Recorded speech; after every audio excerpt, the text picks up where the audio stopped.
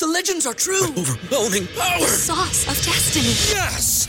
The most legendary sauce has arrived as McDonald's transforms into the anime world of WickDonald's. The greatest flavors unite in all new savory chili McDonald's sauce to make your 10-piece Wick Nuggets, fries, and Sprite ultra-powerful. Unlock manga comics with every meal and sit down for a new anime short every week only at WickDonald's. Ba-da-ba-ba-ba, go! At participating McDonald's for a limited time while supplies last. Hi, I'm Alex. And I'm Nikki. Welcome to Swipe Fat. Where dating's hard. But dating when you're fat is even harder. So I think we're going to just dive right into this one, right? Yeah, I think so. I don't think we need to give any updates on our life because this is just too good. This is a really good one. Yeah. So today we have on Kira Sabin, who's a positive psychology coach. She uses foundational knowledge and skills to help singles date. She has a daily podcast called Reinventing Dating, where she talks all about what's working in dating and what isn't, because love isn't broken. Dating is. And she's plus size. And married. This conversation was just so, Alex and I were mouth agape the whole time, and we just hope you really enjoyed as much as we did. A lot of knowledge bombs. That's a term we come up with later in this episode. Yes. So let's just jump right into it. Hi, Kira. Hey, guys. How are you doing? I'm so happy to be here. We're so excited to have you. Yeah, thanks for joining us. Of course. So, do you want to tell everyone a little bit about your background before we start to delve deep into why we asked you here today? I mean, do we want to talk about my background as a coach? Do we want to talk about my background as a plus size woman? Do we want to talk about my background as a sweary sailor? I mean, what? a bit of a combo of everything. Yeah. I love a sweary sailor. So I did work on cruise ships for 5 years. Did you? So, yeah. So shut up. That's so fun. So as a plus size person? Yeah, absolutely. Okay. Absolutely. And I am, let me tell you, it's really, really interesting in 2023 in social media. And it's so exciting that you guys have this kind of podcast, but being a little bit older, still even embracing plus size in media is new for me. Mm-hmm. And, and seeing and being a part of it, because I've been kind of on my own little escapade or adventure. I'm just not only self-acceptance, but the thing that really came to me a couple years ago is I may not always love this body, but I'm not letting it hold me back from what I want to do, right? Yes, for other people, right? Mm-hmm. I don't love it every second. I'm not caressing my folds every other day, but I am it keeps me moving, it keeps me breathing, it keeps my heart moving or breathing or beating or something. And so I will celebrate that, and I won't let it hold me back from, I've done a ton of travel and singles travel. I've done, I worked on cruise ships for 5 years. I have lived in places by myself. I just refuse to let this be the only thing about me. Yeah. The only reason I asked about the cruise line is because one of my best friends worked for a cruise ship for a long time, Disney Cruises, and the living quarters are so insanely small. So I just want to be claustrophobic. You basically go to the bathroom and shower at the same time. I mean, you're not telling me anything I don't know. Yeah. But Disney tends to be a little bit worse. Okay. when you work in the industry, we have cruise lines, you'd be I would never work there just because of, they work their people hard. Yeah. Which is not what I'm trying to do with my life. So yeah. Right. Fair. I'm trying to have adventures around my work. So, yeah. Yeah. But it was a crazy experience because you give a lot of people who are the same age in their 20s virtually free booze, and then you work together and live together. It is a disaster, the most beautiful mess you've ever seen in your life. And this is why I watch Below Deck. Yeah. Yeah, it's so funny. I have no interest in watching them. I lived that already. Exactly. It would probably give you PTSD. It's it let me tell you, the Titanic did. So man, I was I don't think we're watching that again anytime soon. Okay, so now you're a positive psychology coach. Yeah, and now, so I was a sailor. I've been a plus size woman since my teens, and 15 years ago, so when you guys were virtually embryos, right? Because you're, so young and beautiful. But 15 years ago, I basically, there's nothing sexy about it. I was like, I want to help people. I don't want to be a therapist because I want to tell people what to do. So that's, or I want to be able to speak openly. And I think that there's Yeah. a space and a place for that. And I thought about, what do I want to talk about every single day? And I want to talk about love. Mm-hmm. And I mean, because it's so abstract to so many people. Everybody wants it. Half of us don't know how the fuck to get it. I would say 80 or 90% of us don't even know how to get it. And I'm like, I will always have clients, right? Because this is something that we struggle with. And it's become my passion and obsession. Like, I am here to fight for love. I'm not here to fight for online dating at all, but I'm here to fight for love every second. Yeah, I love that your website even says like not a fan of online dating, but I do believe in the one. Or I do. you don't. Sorry, You I don't believe in the one. Right. I do Sorry. not. Sorry. It That's was okay. both. I liked that you had both there. But I like that because I do think it's like it's a lot about like finding someone that you can do life with, and that's not like, that can be many people, right? But it's like someone that you have to commit to and they have to commit to you. And there's a lot of like work that you have to do. So yeah, I think the one makes it seem like it's just like once you meet them, everything like just falls into place, and that's not reality. I did a podcast not too long ago called Why I Think Believing in Soulmates Makes Us Lazy. And I don't necessarily even love the word lazy. And there's a whole like movement that laziness doesn't exist. I don't completely disagree. But what I do think is this idea that someone is chosen for us out there, that it will be instant and magical, keeps us single, keeps us with unrealistic expectations, and just isn't true. I wish it was. I don't even not believe in soulmates. I don't even, I do think that people enter our lives. I just don't think it's necessarily your lifetime romantic partner. Mm-hmm. Yeah. I think you better like the person that you're with. And we don't talk about that enough. Yeah. Right.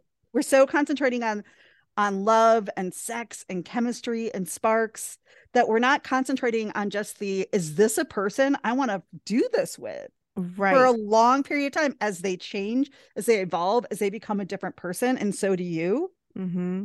And we've never learned how to do that. We never learned how to like really have relationships or even date for love. And we're all out there like the blind leading the blind. And now we've just given everybody like a little piece of technology that they can swipe on to choose, to hopefully like shop for their soulmate. And I just don't believe love works like that. Yeah, I know. It feels like, I mean, I've been dating through all of the iterations of online dating, and it just feels like it keeps getting worse and worse and worse. And like at the beginning, it felt more, maybe because I was young and stupid, but like it was like there were no apps, like, because no one had cell phones like that. It was, BlackBerry era, and you did everything online. So people were writing each other letters, like I would get like, Nikki would die. So she would hate out. It so much. It was like So 3-paragraph letters, of like things about them, and then you would go on a date. But it was like a little bit more like this, like Love is Blind phenomena, right? Because it's like you're getting to know someone a lot before you meet them, but almost too much because you're not meeting in person. So I think that there's like bad and good of that, because like now you have online dating where through apps you're meeting really fast and you might not like each other, and that's good, and you move through it really fast. But man, I don't know, like, what's oh good my and god, what's bad. guess what I do? Let's talk about it. Okay. Yeah. So number one, I just want you guys to know, if you haven't looked, do you guys know what the success rate is across the board for apps No, for I'm online nervous. dating? Get nervous. Hasn't it gone up recently though? Like, isn't it like 70%? That seems high. You're insane. What is it, like 30%? I thought 30 or 70. Do you guys want to make a good guess, or you want me just to tell you? Tell us. 12%. 12. But 12%. so many people we know are in relationships or got married from the apps. How Actually, many really? I know. Now I'm like gonna try to think of how many people in my life. And that's the thing that drives me crazy, is that the number one industry that's also a billion-dollar industry is the one telling you that this is the way to meet your soulmate, or the one. And don't get me started. 12% success rate. So I like say to my people, like, you want an online date? Okay, online date 12% of the time, because that's a freaking success rate, right? Like Okay. that's how much time you should be putting into it, right? But if that's what you're putting 100% of your time into, that doesn't make sense, because it's now been around for a while. It's not like it came out last year. 12% success rate over the last 15, 20 years. Like, Right. it's showing us not only that it's not really that successful, it's also showing us, I have a lot of clients coming to me who are kind of coming, I'll use the expression like beaten and battered, like have horrible people say horrible things to them, send them pictures that they do not want, Right. just kind of terrible things, to the point of where they're starting to question if love is out there for them, if dating is even worth it anymore. Yep. So if we're starting to cancel love because of a fucking dating app, I'm out. It's not working. If We we're get so many comments of people saying that they stopped dating because of the apps. Yeah. And I mean, honestly, guys, what we do see coming out for statistics and research is how many 20 somethings have stopped dating, period. And I think it's because of this, because they believe that dating and love goes along with technology, and technology creates a false intimacy. So like what you were discussing, where you're like maybe talking for weeks on end, and then you finally meet and you realize in a couple seconds, like, oh, I have no interest in this person, but I have just invested a ton of time and energy and feelings and emotions and into a person that I had never even met. Right. So, I'm not going to tell you I have the instant solution here, but I am going to tell you that I don't think online dating is working for us anymore, and we need to get critical of it, because it's the only thing out there that is also charging us. Yeah. Right. So, I mean, of course, they're talking Yes. about how great it is, because once again, it's a $5+ billion industry. And I'm sorry, I can probably go on and on. But the other thing is how many people, I think $1.3 billion have been lost to online dating scams in the last 5 years. You guys, $1.3 billion. Like people giving their money to people who are asking for it. Yes. And not only that, because I love when I share this with my people and we all get a little like, who would do that? Like eye roll. But things like you start talking to somebody and you believe them to be true and interested and whatever, and they ask for a picture of your breasts or whatever, and then a day later they say, I now have a picture, I will put it everywhere and make your life a hell if you don't pay me $5,000. We don't talk about, like, it's not just like grannies, thinking that they're, their boyfriend in another country. This is regular people on a daily basis who truly don't know how to connect. And so here we are. But I mean, it's not like a kind of problem, because we all know that not everybody's actually reporting. Like, most people are probably too embarrassed to report that. So I just think that we have to start getting critical about something that's making a ton of money off of us, as well as, last thing I'll say about it, they almost all apps don't scan for sex offenders. I don't think that I have actually never thought about Yeah. that. How have I never thought about that? So Match.com, who owns Tinder, who owns Plenty of Fish, obviously Match.com, and I think, is it Chemistry? I don't know. But they anyway, own eHarmony too, don't they? They own like everything at this point, except for maybe Bumble, maybe Hinge, right? But they don't scan for sex offenders, especially if you are on a free app. Like, you are definitely, they are not. And there are women particularly who are suing these companies because they want to date with somebody who is 100% a registered sex offender and rape them on the first date. Yeah. Like, it's, I think I'm pushing back, because I think we've created a norm around a culture that's really unhealthy. Yeah. I mean, I definitely agree with it being unhealthy in terms of like connection, because it feels very surface level, like has nothing to do with who you really are. It has nothing to do with love, right? Like, No. to me, dating is this like inconvenient, broken thing that we've had or have to get us to love. And if it's stopping us, if it's making us second guess, if it makes us feel bad, if it hurt, if it feels worse than better at the end of the day, like, then I have a problem with it. And I definitely have a problem with anything that's doing that. And I think that people are burned out. And I don't think they're burned out on love. I think they're burned out on online dating Mm-hmm. And because like it's that, exhausting. it is very exhausting. Like I go on it now. I was a huge like I hated when she would take breaks. I'd be like, don't take a break, because you take a break, you don't want to get back on. Well, I've pretty much been on a break for almost a year now. And now I understand it Mm-hmm. because I'm on there and like I'm just like, it's exhausting just to even open an app. Hasn't been a year. I had a breakdown when I deleted all my apps and did a detox back in August. So I guess it's not even close to a year, but that's a whole thing. And I mean, and how kind of addicted are we that we think that if we step away from this, there's a whole scarcity behind it, right? There's a whole like, what if Yeah. my soulmate is on here right now? And if I go off for 6 months, they'll miss me. But that's the crap that we believe that's not true. My detox really worked.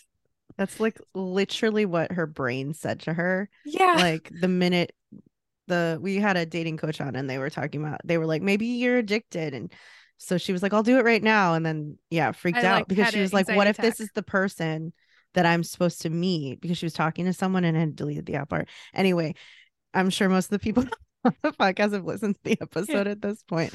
But yeah, that's crazy. Exactly what happened. Yeah, my detox actually really worked because now I don't feel an urge to be on it. Now I understand your breaks. Oh my Yeah. gosh, full circle. But I mean, even I feel guilty about taking breaks because that's Mhm. the culture that we've been like put in. It's like I feel guilty, like I am missing something or I could be doing more, because if I'm not on them all the time, then I'm not trying hard enough. I don't want it hard enough. Like I feel like people say that to us, especially single people. They're kind of like, make you feel like you could be doing more. But it's And like, but can maybe I we need say to be, something? yes, but maybe we need to Yeah. be doing more that's like not on an app. Yes. And I was going to say that, like, the instant it doesn't feel good, the instant it feels exhausting, the instant we feel like we have to do it, those decisions are all coming from fear. And when Mm, we start something in fear, you really have a hard time turning it into love. If you're both just there because you're lonely and it's easy or whatever, that's not going to turn into love, right? Like, you want to date with intention. You want to yeah. date with like an actual knowledge of how you work and how to choose somebody that's a good match for you. And the other thing about online dating and just dating in general, of what online dating has portrayed for us, is something called the paradox of choice. And what that means is it's given us so many choices now, we are in some kind of like a paralysis, right? Because either two things happen. A, we think we have so many options that we never really commit, we never really try with someone. So either that happens, or um, we get so overwhelmed by the choices that we just stop making choices, period, right? Right. And I mean, it's not helpful for us to have that many. And they've just proven that the more and more choices that we have, the less and less confident we are about the choices that we make. Mm. So it also is just, you're not supposed to have millions of people to choose from, right? You're supposed to have somebody that you like and they like you, and you guys work together towards a great relationship. Yeah, that's fair. When people come to you and they're like, okay, so what should I do if I don't have an app? Because like we're especially people in their 20s who've grown up with just that. I mean, I'm going to say what nobody wants to hear. Yeah. You're going to have to leave your house. You're going to have to probably talk to people, because that's where love is, right? Love is outside. Love is in real life. Love is in, we can't actually connect online. It feels like we can, but that once again is like a fake intimacy. We Mm-hmm. have to spend time with people. And then beyond spending time with people, that's where the information is, right? That's where like we observe somebody's behavior, not just what they tell us. And it's not because, so 95% of people think that they're self-aware, about 10 to 15 actually are. So when I say to people, like, go on a date or two, but have like an assessment. Ask questions that you want to hear or you want the answers to, because ultimately people are not necessarily lying. I don't think that people are bad people and trying to, but a lot of people aren't that self-aware. Yeah. So we need to also be watching their behavior, their actions. I'm a huge fan of activity dates because you're going to learn more about a person doing something than them telling you about who they are, right? Because most people don't really fully tell you who they are until about the third month or so. And so it helps. It's not, we have to get out of our heads. How many times I feel like the other thing that technology has done is we have these relationships in our heads, right? Like the stories or the conversations we want to have or should have, or we're talking to our friends about it. And we're not actually spending time with the real person, finding out who they are, finding out if there's actually something there, if there's a connection. I do that all the time where I have the conversation in my head with the other person before I even have it, because I want to think through all the outcomes that I could have, right? So that I'm not like disappointed. Yeah, right. So that doesn't sound like fear at all. Wow. No, definitely not. It's great. It sounds awesome. I know. I have a lot of fun. Yeah, there's you always think about the possibilities, the what if it could have been. So that's what makes it all so hard. But you know what? And it's not even the what if it could have been. You either are people who are showing up and wanting to check this out with you, or they don't. Yeah. I mean, we make this a lot harder than we have to. I think on some level with gender roles not only changing, but somewhat dissolving, we are going to have to ask better questions. We're going to have to get more clear on what we're looking for, because the things that we used to assume can't be assumed anymore. And, and then more than ever, we're scared to tell them what we want, what to think, so that if you do identify as hetero and you go out with a guy, there's a good chance that guy's like, do I open the door or not? Because some women like that. Some women don't. Do I offer to pay or not? The thing is that we've made it unclear, and the lack of clarity is kicking our asses. I'd say it's also the same way watching TikTok. Everything is conflicting. Yeah. I mean, we're conflicting half the time. I know. I feel like I am not conflicting about anything at this point. Oh, well, good for you. Well, I'm also married at this point, right? Yes. And this is what I do for a living. I teach about this. So, I mean, I definitely have strong opinions, but most of them are backed up with like science and psychology and research and positive psychology, because we go out just riding out on our feelings. And let me tell you, our feelings are liars. So we have to get a little smarter about this. If we're picking a life partner, you have to put more thought into it besides, do I want, does my magic vagina want that? Like besides that, we have to be a little bit more thoughtful, and we don't. We pick people who are going to be our co-parents with very little, without even having conversations about how they parent. Yeah. I mean, I'm like trying to, there's a reason why my program and my podcast is called Reinventing Dating, because I did a ton of research on dating and it's never worked. It's actually never worked. It's only about 100 years old. Right. It's never worked for anybody in the past. And so we're just going to have to get a ton smarter about it if we actually want the relationships that we say that we want. I feel like we're about to do a lot of work. And that was the end of that conversation. Thanks for joining us. Have I talked about anything yet besides like no. Before we jump into that, can I ask a question just about online dating? And as shitty as it can be for plus size women, there is something to be said that now that there is online dating, plus size women are having more success on online dating than dating in real life. Are there facts to that, or is that just our own narrative we're creating? My guess is that's our own narrative that we're creating. And I will actually, to tie it into the conversation today, say that that's a bias, a cognitive bias, right? And it's actually what's called confirmation bias, which is my favorite. You're cool when you have a favorite cognitive bias. Yeah. Right?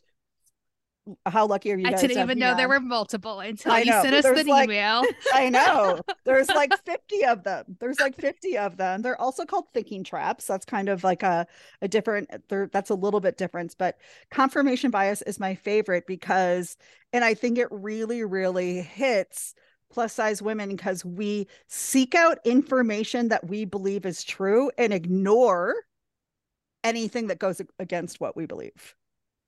Right. So even though there might be information there that's, like this is also true or this is different, we ignore that. We're like, nope, that doesn't, I'm going to go over here and only pay attention to what I already believe to just confirm it again and again and again. You mean right? like ignoring red flags or something like that? Okay. Yes and no. So like I'll Okay. give you an example. So I had a client in the past who was also plus size, and she came on a retreat with me. And she and we had some calls beforehand, and she would consistently send me articles about anything that said plus size people have a harder time dating. So she was looking for the research, Okay. looking for the science, looking for it. And she's like, but Kira, what about this one? And I'm just Okay. kind of like, you and I both know every day, everywhere, there are people who are all sizes dating, starting relationships. This happens around the world. Our country alone, what is it now? 50%, 60% is plus size. So like, Mhm. that's like the majority of people in our country. And so anyway, we went on, she came to Greece with me. I took a group to Santorini, Greece a couple years ago. And she was like, I'm mad at you. And I'm like, well, for what reason? Because, my clients sometimes get mad at me. I gave you so many reasons. Right.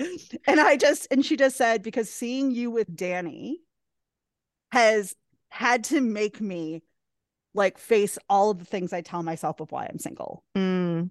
Because I think one of the things that we love to fall back on as plus size women is they didn't like me because they weren't attracted to me. Yep. Right. Not, I don't like myself. And so I'm teaching other people not to like me too. Not, that my self-worth is in the toilet. Not, I walk in waiting for the other shoe to drop. Right. Not all of these things, not my anxious attachment style, not any of that stuff. It's our go-to. Well, clearly they don't like me because they don't find me attractive. And that, my friend, is a my friends is a hindrance because it makes us never look at what else we're doing. It makes us never, ever question, gosh, what am I putting out there? What am I teaching people about who I am and how I work and how I love, and it takes it away from us it takes away growth from us because that's our go-to because that's what we've been told is and it's just so not true. And so I have the best fucking husband that ever existed in this world. We met in my hometown accidentally at a bowling alley where I drank Sambuca all night and That's a choice, Kira. it's a bold choice is what it was. Sambuca in a bowling alley. First, in a bowling alley in a town of 5,000, right? Yeah. I can't even believe they had Sambuca. Yeah. Right? Like, go Wisconsin. But and we made out by the dumpster at the end of the night. So it was super romantic and sexy. Yeah. But no, he's like the most incredible person that not only that I've ever, I don't want to even say that I've ever met, but just that we choose each other every day. Yeah. The other, I did an event a couple of weeks ago, and I said I would love to replace the three words "I love you" with "I choose you," because anybody can say, "But I love you." Yeah. And that's way different than "I choose you." I choose to be here. I choose to show up even when the days are tough. I choose to like you even when you're not very you know what I mean? There's a lot of give and take in a relationship. And he helped me 100% see that I was likable as is, but I also had to believe that beforehand. Because there was a lot of my years of my life that I was the best friend, that I just had crushes on all my guy friends. I would never let anybody know I liked them because I was so embarrassed. And it took my own, sometimes people say to me, like, did Danny change that for you? And I'm like, no, I changed that for me so that when I met him, I was ready to actually be with someone. Yeah. Yeah. And I was actually ready to teach him that the first thing he'll say about, like, when somebody said, what was the first thing you noticed about Kira? Wasn't my butt. I am a plus size woman without boobs. We never talk about that, right? Like, I have a B cup, right? I was not blessed with anything for big boobs. And he just is like, your confidence. Your confidence was like through the roof. And I was like, I just want to be around this woman. Yeah. Confidence attracts people. It's what? And it's just, it's not even confidence. It's just self-worth. It's just liking yourself. It's just self-acceptance. Right? Because when I like myself enough to go, this is okay and this isn't okay, to be able to set boundaries, to be able to, share my vulnerabilities and my stories, like, I'm teaching them my worth.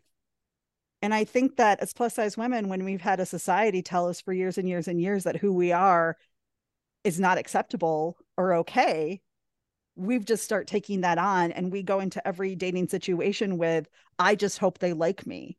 And we let people choose us, and when we haven't even chosen ourselves. And the people who sometimes choose us when we don't like ourselves, those are usually not great people. Yeah. I've definitely been there.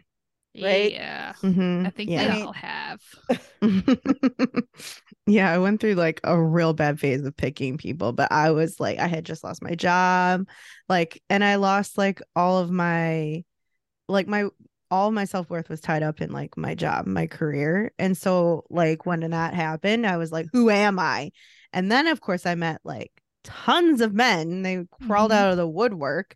And that was bad because I didn't know who I was, like without that one thing that made me feel like confident. So crazy. And I'm gonna say that if it creates worth in you, that's actually confidence. It's not self-worth, because self-worth comes 100% from us. It doesn't come from external things. Okay. And a lot of people don't know that. Yeah. I like Look at that. us learning all the things. I'm sorry. I'm like just no, this little like little nuggets. Bomb of a lot of information. Yeah. She's knowledge bombing us. Yeah. I'm writing that down. Knowledge. That should be the name of my new podcast. Knowledge bomb. Actually, mind blown.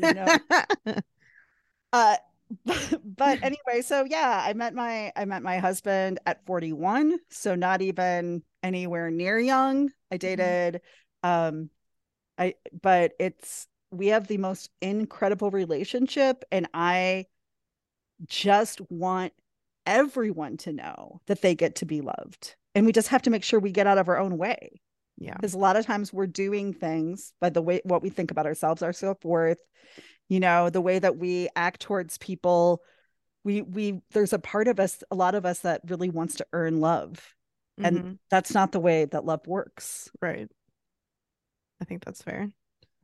So I know we like lightly touched upon what we were going to talk about today, but the reason that we wanted Kira to come on was to talk about unconscious bias beliefs in dating, because I listened to a podcast on her podcast. I listened to an episode of her podcast where she talked about unconscious beliefs when we make assumptions about people, like profiles, obviously, but just in general, like we say you meet someone or you're about to go on a date with someone, how you make up stories about who they are before you get there, and sort of like you either show up like over eager and try to impress really hard, try to make someone love you, like you're saying, or you're kind of like, impress me, like what are you bringing to the table? And I think I've definitely shown up on dates both ways, where I was like, maybe I thought I was better than someone, or I thought they were better than me, and I felt like I had to prove myself. So I mean, I just thought you had a lot of knowledge bombs about how to like work on those things before you show up to dates, no matter how you meet someone. How do you show up without doing something like that and sort of self-sabotage yourself? And it is a sabotage, right? When we made up stories about somebody, better or worse, that we don't know our truths, like we are sabotaging that. Because we are missing the information that we actually need to decide if this is somebody. But I think you said something really, really important that I love to talk about lately, because I don't think we talk about it enough, which is we are a society that goes on dates almost to win people over versus connect. Like we've kind of forgotten that dates are not about like an interview or putting our best foot forward or like showing off who we are with jazz hands and spirit fingers. They are actually about getting to know somebody and seeing if there's a connection there, seeing once again if you want to build something with that person, seeing if they're available enough emotionally and physically to be able to build that with you. But us showing up and kind of putting that smile on our face or only telling certain stories is just another level of emotional unavailability.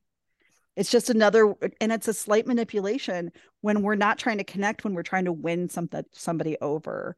And then what happens when we are slowly trying to eke the not as great information, right? Like, or the things that maybe we have some shame around. Yeah. That's the way we start a relationship. It doesn't change unless we change it. And so many times we've been told, don't show who you really are.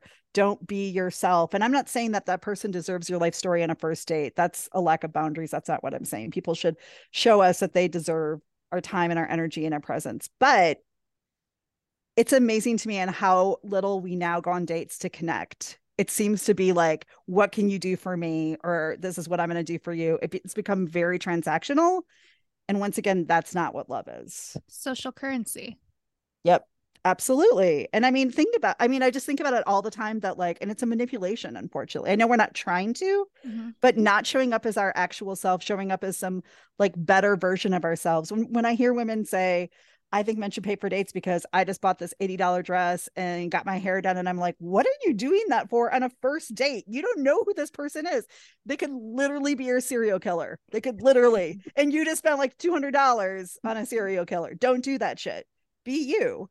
And the other thing is that when we show up like that, we instantly put ourselves in something called a power struggle. And that power struggle, if one person thinks they're better than the other or vice versa, once you start, that's also very hard to get out of. If one person thinks that they're better, right? And sometimes that's why we pick people who need to be fixed, right? Sometimes it's why we pick people who are not in a great place, because we think, well, if I'm a little bit more farther along than they are, or have my life a little bit more together, then they'll look up to me and then they'll have to love me, or maybe they'll idolize me. Yeah. And the thing is like, once again, instant power struggle, because that's not how love works. If you want to be looked up to, if you want to be idolized, that has nothing to do with love. That has to do with attraction. That has to do with attention. But that has to do with attachment. But it has nothing to do with love, because love is an emotion and it always feels good. All the rest of it is just the complications of dating and relationships. But I'm trying to get people to love on a daily basis. Yeah. You guys are like thinking, you're like, no, I am. I'm thinking so hard. I wasn't prepared to think this hard, actually. I'm so sorry, ladies. No, but I'm happy about it, because I'm like thinking of like how I want to be cool when I show up. Like I'm thinking of all the things that I do that like are clearly wrong. Like, or I know they're wrong, but like that they put up my shield.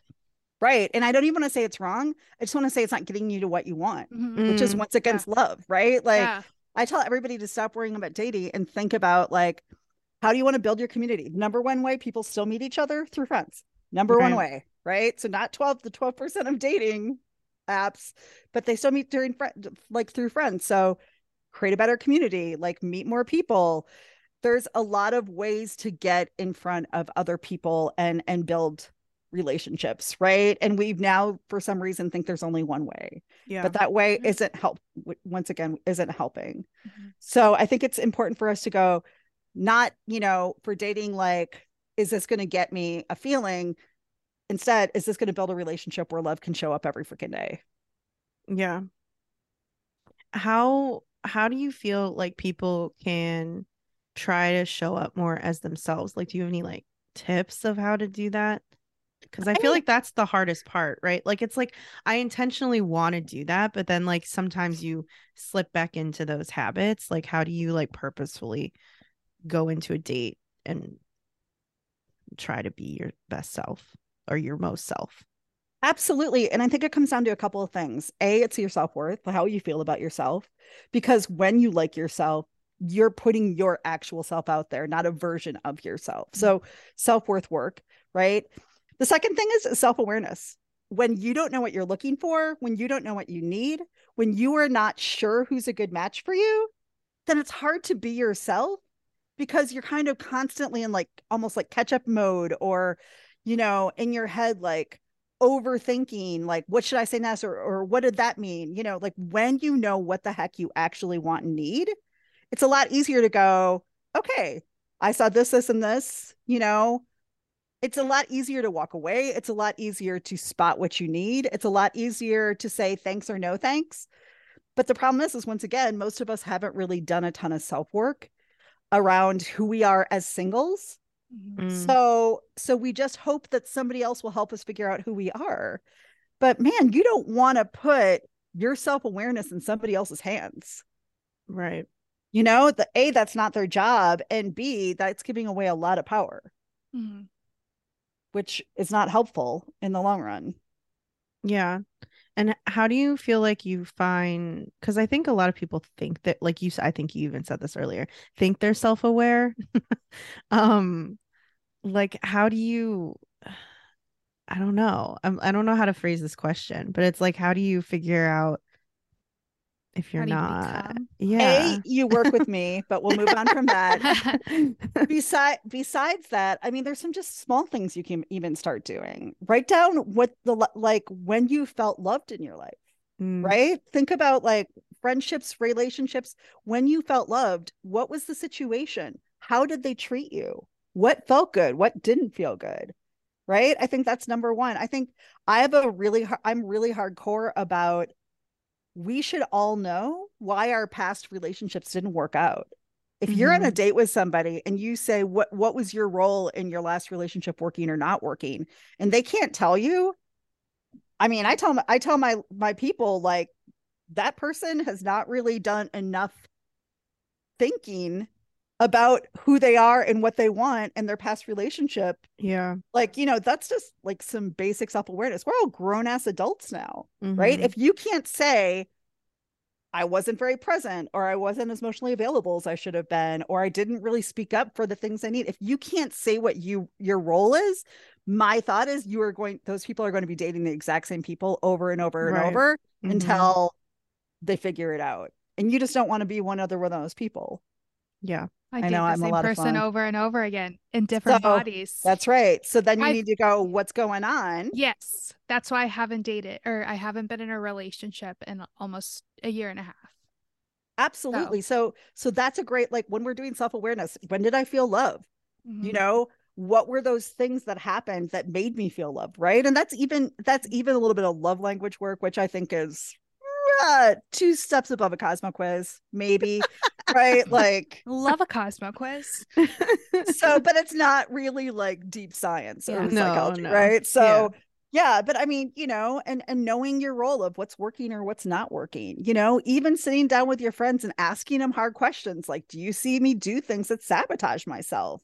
I think as women, one of the things that we're not doing, we're all about, yay, female empowerment. But I don't think female empowerment is saying to your friend, you're too good for them, they're lost. Your female empowerment to our friends is, wow, that sucks. What did you learn from it? What would you do differently next time? What kind of qualities showed up later that you didn't like that you can watch for? We are not having critical conversations around friendships and relationships, and then we wonder why they are not easy and suck all the time. Yeah. I will say, starting a podcast about your dating life really does help. Because I think, well, like for my last example, because Nikki and I talked through why I didn't like the last guy, like, I forget what guac guy. I don't know what we called him. I don't. Because does he like guac or not like guac? They made guac. We made guac together. Okay, yeah. I'm a big guac fan. So who isn't? People supposedly, I don't know. That's silly. We That's don't trust silly. them. No. Right. That like in the end, I just felt like our energies weren't aligning, right? Like he brought me down when I felt like I should be getting more energy from him, right? Like when I left his presence, I wasn't like, yay. Excited. Yeah. Right. I was like, oh, Interesting. yeah. What are your thoughts on this? I'm like, I don't have thoughts, I have questions. Okay. That's kind of like the person and the coach in me, right? So the thing is first of all, do you know what it feels like to be on a healthy date with somebody and what that energy would be like? Yeah. So that's like, so first of all, some people don't actually know that, right? Mm-hmm. There's a lot of people who don't have a ton of background with dating or relationships and may not even know what healthy love and relationships feel like. Because if you've kind of bought into either like love bombing or trauma bonding or kind of things that feel very exciting or very high emotion and intensity, like you start to think that's what love is. And love is consistent. Love is slightly boring. People don't love to hear that. Yeah, I wouldn't say it was boring. It was like almost like the energy like lower than that, you know? Okay. So here's they were doing a playful activity and they weren't laughing and having fun. That's what she like. That's where what she should have said instead of the inner. They weren't having fun. She didn't have a good time.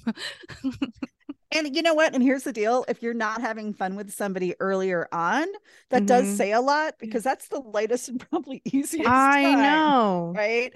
I will say, just as a different thought, my husband and I have a ton more fun now, though, because there's a safety in our relationship that allows us to be joyful and vulnerable and silly in a way that we couldn't be in the first year of our relationship. And I don't think we talk about that enough, that like some of that grows and we kind of want to be, I hear a lot of women like, I like funny guys. Like we want to be entertained versus laughing with somebody and you know, and enjoying our time with somebody. Nobody's here to like be your comedian, right? I think that's completely fair.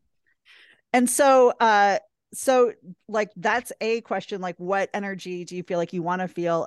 I'm guessing that also wasn't just a date where that energy was feeling like that. I'm guessing it kind of regularly felt like that. Also, what do you how do you feel about his self-worth? His self-worth? Yeah. Yeah, I think his self-worth was good. I think he didn't know what he wanted 100%. And in the end, because he was like consistently not giving me what he was saying that he wanted. Like he wasn't doing the things that he's to build something that he thought he wanted. You know, if you want to build a relationship, I think you need to be a little bit more consistent, and he wasn't doing those things. So do you think that he was emotionally available? Probably not. Should we come on and talk about emotional availability next time I come on here? Yes. Yeah. Okay, because I have a whole thing and it's really good. Yeah. So yeah, because I think that we are not aware sometimes what that actually means. But part of emotional availability is you know what you're looking for. And not only you know what you're looking for, your actions match that. Right. So not just like, yes, I'm looking for a relationship. Right. I'm not doing anything that's getting me that relationship or building connection with you. But yes, I want a relationship. Like that's emotionally, that's like a lack of integrity because they're saying they want one thing and then they're doing another. Yeah. Yeah, exactly what he was doing. Yeah. And that's shit you want to watch like right away because there are people who are sometimes 3, 6, a year in and still dating somebody who isn't sure what they want. I mean, the least we can do over the age of 25 is go, this is the type of relationship I'm looking for. That's the bare fucking minimum. If you go on a date with somebody and they're like, I don't know what I want, like, fuck off. I'm sorry. It's like literally every person on a dating app. Yeah. So fuck off, right? That's not where we want to be. And it's made dating kind of this like, I don't know. Yeah. Here's the deal. And it's almost cool to say, I don't know. Right. Like, I remember when we first started this, it was kind of like, like, we definitely were like, oh yeah, I don't know is fine because that's cool. That's fine. That's like casual and cool and fun, you know, like, and we were like, we should be like casual, cool and fun. Breezy. But it's, I know, easy breezy. But that's not dating with intention. No. And if you are looking for something casual, fine. But we weren't. And we were just like saying we were because we want to be cool girls. Right. And that's not cool because no, you're like basically throwing yourselves under the bus every single time and wondering what the fuck just happened. Yeah. Right. And that's, and to me, I am 100% cool with whatever people want for relationships. If you want to be casual, great. If you want to be sexual, great. But know what the fuck you want and be willing and able to communicate that clearly to another person. If both people are on the same page, great. I don't think that everybody has to be looking for a long-term monogamous relationship all the time, but I think that people don't know and they leave a lot of people in their wake because of it. Yeah. And that's jerky. I'm sorry, like not knowing kind of basically what kind of relationship you want. Once again, these are some of the bare minimums. Like we're all, we luckily aren't dying of the croup anymore. Nobody's had to like give you a donkey for, my parents didn't have to give Danny a donkey for taking me on, like we're in a different place. We need to start acting like we're trying to have relationships in 2023. And I think there is something about as women has become more independent and didn't need relationships that we're a little bit like, prove it, show me what you got. Show me that you're worth my time. But once again, that's all fear-based and it's not creating a relationship you're actually going to want. Right. When we hold everybody up, at a distance, like we're teaching people that's who we are. And once again, none of that's going to create connection, which gets us to love. Yeah. So less of like showing up, like impress me, and more about showing up and being like, this is what I want. And if you don't hit those things, then it just isn't a connection. Yeah. I mean, how much time do we spend just like trying not to ask them what they're looking for when it should just be, that's the only thing I think online dating is good for. The only thing. I created something called 8 questions that nobody uses and that's fine. But I'm like, but that's the only thing I think it's for is like being able to find out a couple of things. Like, are you looking for the same things, right? Like, are you looking for a family? Are you a religious person? Are you, I think there's a couple of questions that you can kind of filter through on dating apps that we don't. But I'm just the people that I coach, in which are women and men, I'm just kind of like, there's just some basics that, if you're an adult dating out there that you need to know. And one of them is what kind of relationship you want. And the next is on some level, your part in your past relationships. These are the bare minimum because relationships are hard and complicated and we're all weird and quirky and, but if you don't even know how you work, how do you expect somebody else to know? Everything you're saying sounds so matter of fact, but it also sounds insanely vulnerable to me. Or like that's my issue is it feels very vulnerable to put myself out there, to say exactly what I want, to be my most honest and truest self with somebody. Like, and I know I don't have to like spill my guts and things, but there's something very vulnerable about it. And like having to take that wall down, it's like I'm more susceptible to be hurt. And that's a little bit of where our self-worth work is, right? Is like liking ourselves enough and knowing ourselves enough. Because self-worth is has 3 components. So it's self-awareness, right? So you got to know what you're like. Self-acceptance, liking the stuff or accepting the stuff, right? And then self-compassion, which is being kind to ourselves even when we do mess up, even when life is hard. And, that is the self-worth work of this is who I am. This is what I'm, showing you or telling you about myself. And that person can walk away. But man, how much easier is dating if we can have some of these very basic conversations right away? Like nobody should be 3 months into a relationship and not sure if the person they're dating wants a family when they know that they do. Like that's right. Like, that kind of stuff to me is a waste of our time. I'm not really into, I don't believe that dating is ever a waste of our time. I think everybody deserves, everybody has a story to share and that we can learn. But at the end of the day, like spending time with somebody who doesn't know what they're looking for, isn't, really sure, that is a waste of our time. And I want to be in a place, Nikki, where as a culture, we don't have shame or vulnerability about saying, this is what I'm looking for and what I feel like I want. Mhm. You know, like that should be kind of the minimum. I mean, I understand us sharing, some scarier things a little bit later on, Mhm. but that's to me why we don't like dating is because it's vulnerable. Well, But I will say at this point, I am those things 100%. It's just like the full personality. I'm not always like willing to share like the job or like I just feel like people have this version of me like when they see me, so I have to like keep up with that. And then but then later down the line they see it like you were saying about like being funny. I remember one of my exes, my most long term, about like 6 months in, he randomly goes, "You're really funny." I was like, "Are you just knowing this?" But he just like, I guess I was just comfortable enough at that point to be like silly and goofy with him. So it takes me a long time to be comfortable with somebody. So I'm like, why do they deserve that part of me until I feel comfortable? So that's it. I guess it is a self-worth thing. yeah, because the thing is that life gets a lot more fun and a lot easier when we move from the space of this is who I am, Mm-hmm. right? And there's going to be people who like that, and there's going to be people who don't like it.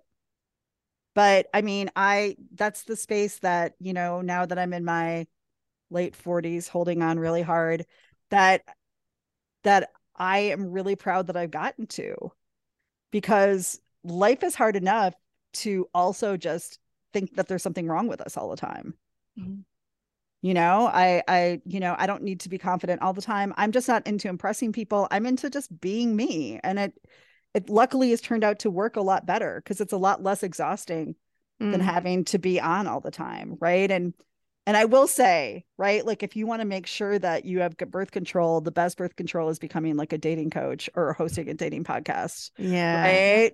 I mean, I used to make that joke, but I mean, that was also showing the emotional availability of Danny, my husband, is that when he found out what I did, which is the first night, right? There was no like question about it because we met through a mutual friend, Mm-hmm. not a setup at all. Our friend was just literally trying to kill two birds with one stone.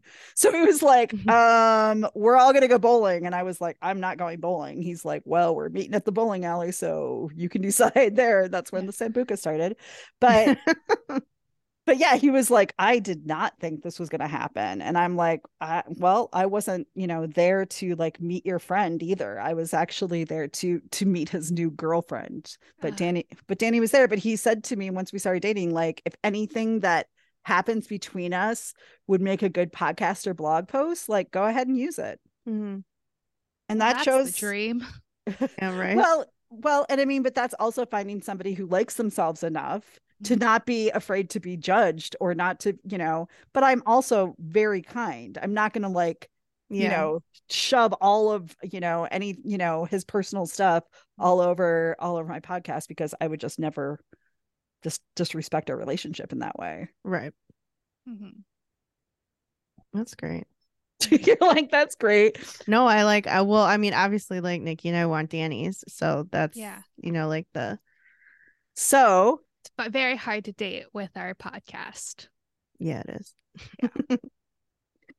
but I would say that the one thing, because everybody always says to me, like, does Danny have a brother? And I'm like, he does. He's adopted and his brother is gay, and also married. However, I do want to just throw out the idea that, like, instead of finding Danny's, how do you create a Danny? Right? How do you create a connection with somebody else so deep, so vulnerable that there's just so much love? And that's who we are, right? It's not, we've now, like, he actually had never traveled out of the US when we met. I was like a big world traveler after cruise ships and everything.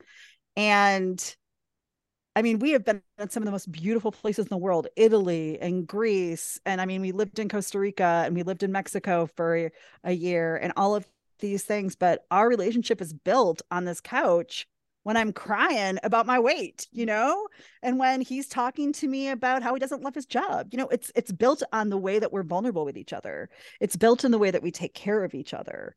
That's where love is, in the nooks and the crannies. It's not in being perfect, Mm-hmm. but that's what society, tells us, is that the better we look, the better we sound, or the better we show ourselves, the more love we'll get. And that's actually the opposite of love. You might get respect, but you won't get love, because love is in vulnerabilities. And we're gonna put that on a pillow.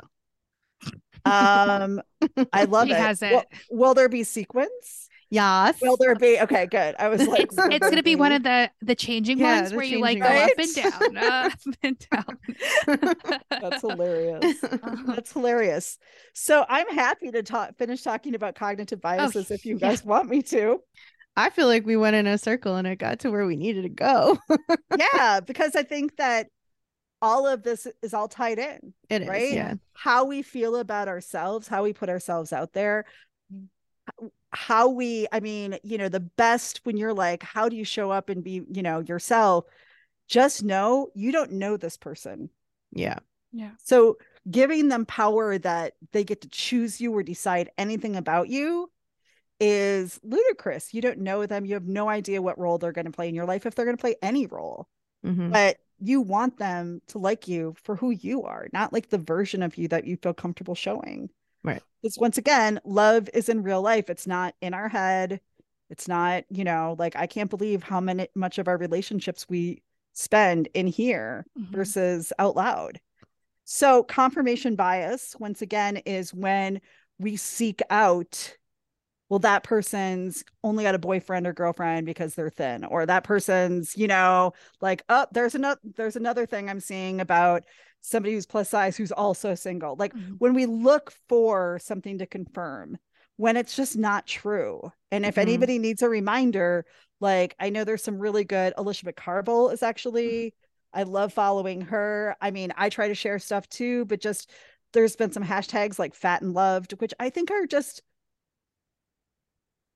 inspiring as fuck in a way that didn't even exist 5 to 10 years ago. Yeah. And I just want every single, and I'm like chills as I say this because I'm on my own journey with this, right? Like I'm on my own journey with this. And I just, I want everybody to know that they can be loved as is. And, and that most of the time, what we believe about ourselves is holding us back more than what anybody else believes. Mm-hmm. So that's what confirmation bias is. The second thing that is negativity bias. And negativity bias is when we give greater attention or weight to negative information versus positive information, right? Like how many times do you go into your work and they say 17 wonderful things about what you're doing great, and then they say one thing that you could work on, and that's the thing you focus on. And you spiral. Right. And then you spiral and it goes in some weird place. And then all of a sudden you're on like Wikipedia. Like, who knows? I don't know. Like I have rabbit holes. But the thing is that our brains naturally go to the negative. That's because of fear. So there's a part called the reptilian brain or the lizard brain, also called the amygdala. And it's where fear fires, and it's quick and it's not thoughtful, right? Like it's just something here is bad. So our bodies and our brains naturally are looking for badness all the time to keep us safe, because for many, many thousands of years, we could be killed by like a saber-toothed tiger, right? Like all of those things. Now we're probably not going to be killed by a saber-toothed tiger, obviously, but our brain still does that. They even compared the dictionary, like, and they gave words negativity and positivity, and like 74% of the dictionary are negative words, right? Like that is where our brain goes. So we have to be aware of it. We have to go, wait, is that actually a truth?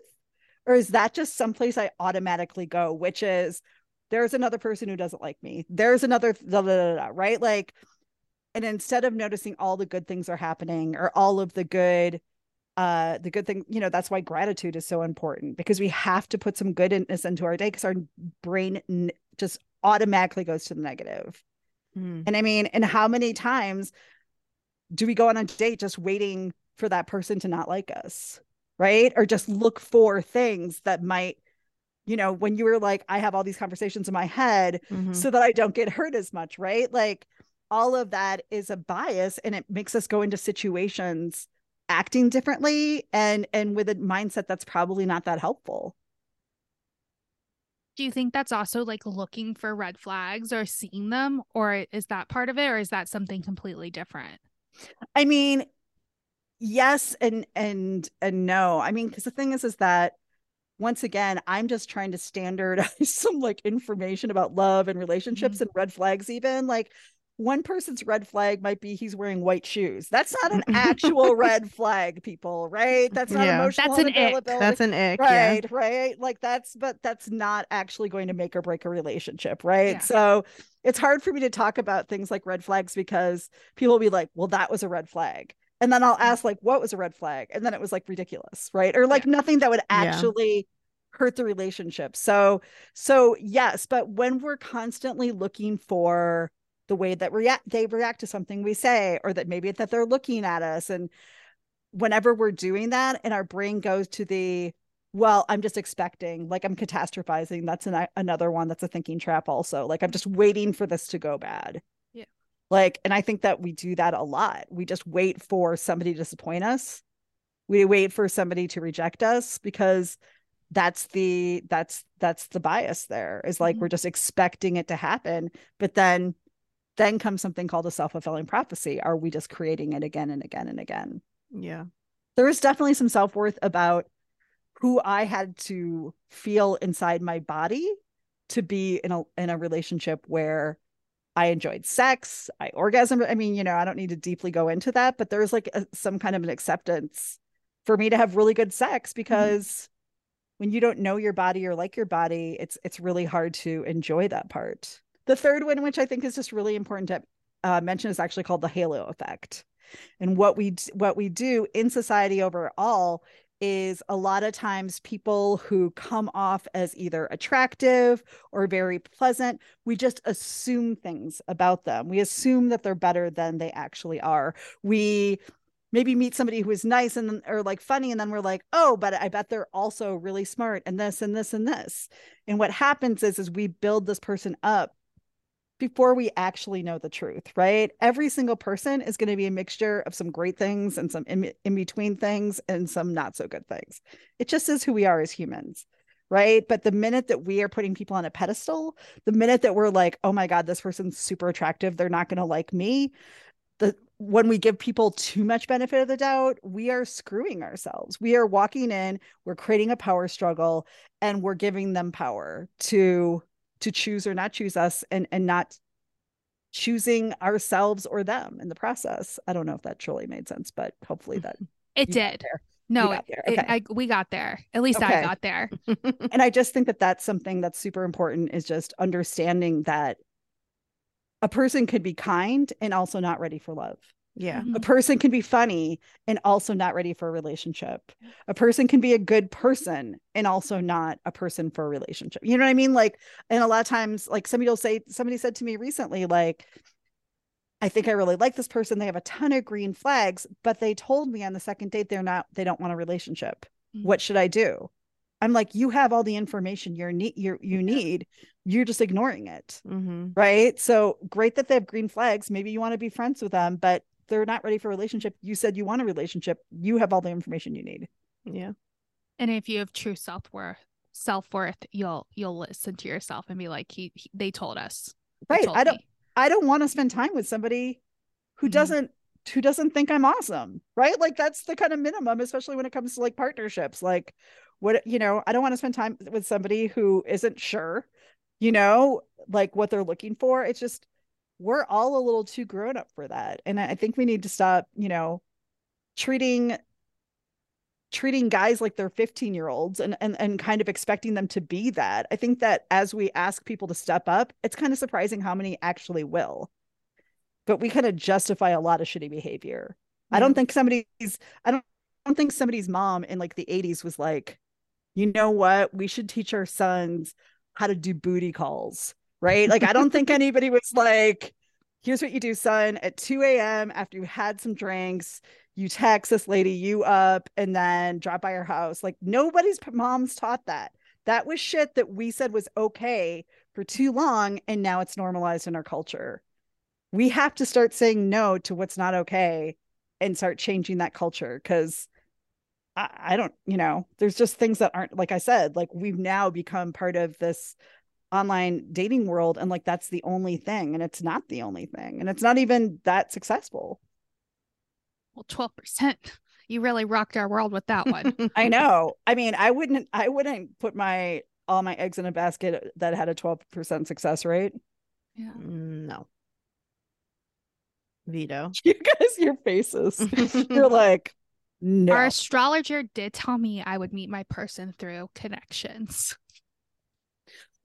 I mean, and also the thing is that I do think women need to help each other out. We all know somebody we don't maybe want to date, a cousin, a brother, a somebody, but that would be great for somebody else, right? Like we need to help each other out. And there's just a like a stamp of approval when somebody introduces them to us. Like when you meet somebody online, you really literally don't know them at all, and they could be dangerous and they could be just not who they say they are. But I mean, if it's your friend's brother, you're probably going to have a general idea that she's not going to screw you over.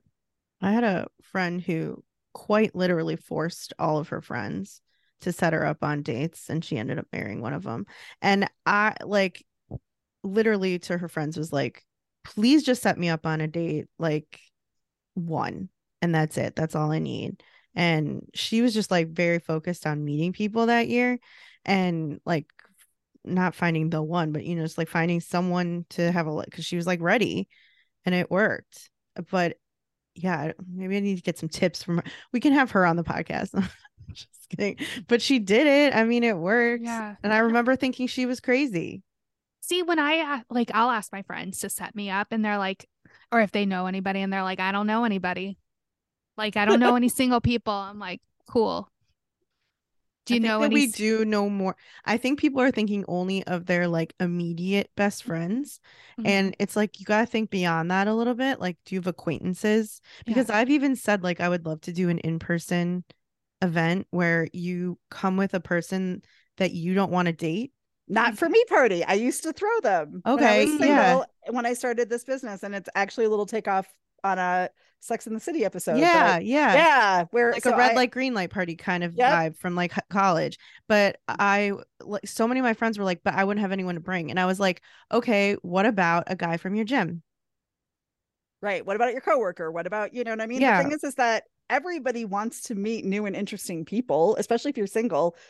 I think that we are I'm trying to think of the word, but like a really welcoming landscape for this, because everybody is sick of online. I think that, we've got like Zoom fatigue. We've got, I think that people do want to leave their houses. They are willing to at least have awkward conversations with people for a couple hours. But I'll tell you guys a quick story. So my mom is 80. My dad passed away about 4 or 5 years ago now. And when he passed away, I said to her, I'm like, do you think you'll date ever again? And she's like, no. I kind of had to help take care of your father for the past like how many years? Right. Like, I'm not interested in that. I was like, okay. And then after COVID and being in her house by herself for virtually a year, and reading terrible romantic novels, like Harlequin romance shit, she like declared to my sister and I, like one day she's like, I've decided to start dating. And I was like, I'm sorry, what? And she's just like, I've decided to start dating. I've started to tell people that I am looking, and I just wanted to let you guys know. And I had a lot of feelings about it because this is clearly what I do for a living. And my mom was like 79.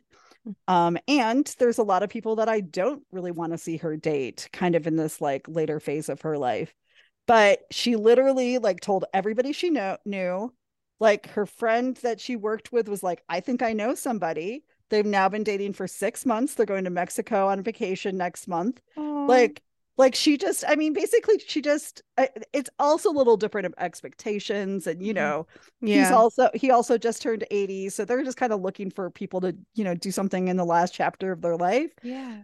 But it's amazing because I'm kind of like, my mom just was like, I'm doing this. And she did it. Yeah. She didn't overthink it. She didn't like hem and haw. She was like, this is a nice person. I think that we could like, build something nice and enjoy each other's company. Yeah. And I'm just kind of like, do we overcomplicate it if my 80-year-old mother just like literally like told 4 people in her life and now is dating somebody? Like, do we maybe overcomplicate this a little bit? Yeah. Mm-hmm. Yeah. Sounds like it. Your mom's proof. I know. And I mean, and she, so I just did back-to-back retreats in Costa Rica a couple weeks ago. And before I left, she's like, she called me and she's like, I have an announcement. And I'm like, okay. Like, and she gets nervous, I think, saying things to me like this and Danny. And she's just like, Norman and I are in love. And I'm like, okay, good to know. She's like, I just thought you should know. And I'm like, all right, that's nice to hear. You know, That's I'm glad. so how my dad would do it. So She's like, same age, like vibes. matter of fact, Yeah. this is what's happening. I thought I'd keep you in the loop. Yeah. That's my mom. She was a teacher. So, but I do think that I think we overcomplicate it, and I think we overthink it, and I think it's because we're scared. Yeah. You know, but the thing is that we can be scared, but we can also spend years of our lives just overthinking and sitting in that fear. I mean, you know, I met Danny at 41, and I honestly was just like, I'm probably never going to be with somebody. Like, I just, and I had to, there was some things that really, I did some podcasts about it, like that changed my mindset on that. But, you know, there is something to be said about like, we do think we have an infinite amount of time, and we can wake up literally years later going, oh my God, how am I still single? Right. Like, I think that sometimes really happens to a lot of my clients, where all of a sudden they're like 35, 36 or so. And then they're like, oh God, when did this happen? Yeah. And I think that dating has to be intentional if we want to do it well. I think that's fair. So how can people find you if they would like to work with you? So I have a site called Relationship Quotient. So kind of like IQ and EQ. It's your RQ. And I really, at this point, don't do a ton of coaching, but do a lot of education on just what love is, the stages of relationships, dating and relationship skills, like how to set boundaries and how to be more emotionally available and pick emotionally available people. Just stuff that I think we should have learned and we didn't. You know, even like how to apologize, how to like fight fair in a way that you can solve it and not, you know, end every relationship because you get into one fight. Like, just things that we kind of wish school or our parents would have taught us, and they just didn't. So that's what I do. And I have a podcast, a daily podcast, Monday through Friday, called Reinventing Dating, where I talk about all the things that have to do with dating, because I think it's not just dating. I think it's about how we feel about ourselves and, you know, our attachment styles and how we process emotions and, you know, our mindset. So I think there's a lot more that goes into it and that we can prepare ourselves for than we do. Amazing. Well, thank you so much for joining us. Yeah, thank you. You know, make sure you guys go follow her on Instagram too. Thank you, ladies. I can't wait to come back and talk about emotional and physical availability. It's pretty exciting stuff. I feel like we're gonna we have need so to many prepare for that. Yeah. conversations. You know, like emotionally prepare for it. Yeah. Because I feel like I'm gonna find out I'm truly not emotionally available. That's what I think's about to happen. I'll just say this. I think that especially women, and especially anxious attachment style women, we assume because we want a relationship that we're available. And I just don't think that's always true. Right? Like, I think there's this assumption of, I want a date, I want a relationship, I want love, so that means I'm available to it. And that's not always true. So I'll just set that up. Yeah. Well, according to the online quiz, I have a secure attachment style. That's what everybody thinks they are. I know I'm anxious. Yeah. We did a quiz and I was secure. And I was like, I don't know if that's true. I was like, even before. Yeah. And I'm an anxious attachment. Danny was an avoidant attachment, and we created a secure attachment. That's what I like to make sure that we are aware that certain things we find out of ourselves are just self-awareness of, is this going to affect me while I'm dating or not? Right. It's not like a name that you have to put on yourself, like, I can't date, I'm an anxious attachment style. It's like, how does this show up? And how do I make sure that it doesn't ruin things? Yeah. Because mine did many, many times. But that's a different episode. That'll be next time we have you on. Thanks, ladies. This was great. Thanks. At the end of every episode, we say bye together. Do you want to say bye with us? I would love to. Okay, we'll talk to you guys next week. Bye. Bye. Follow along with us on Instagram and TikTok at Swipe Bat. And if you're not a part of our private Facebook group, join that too. Just search Swipe Bat Podcast. And if you love us, make sure you subscribe and leave us a review.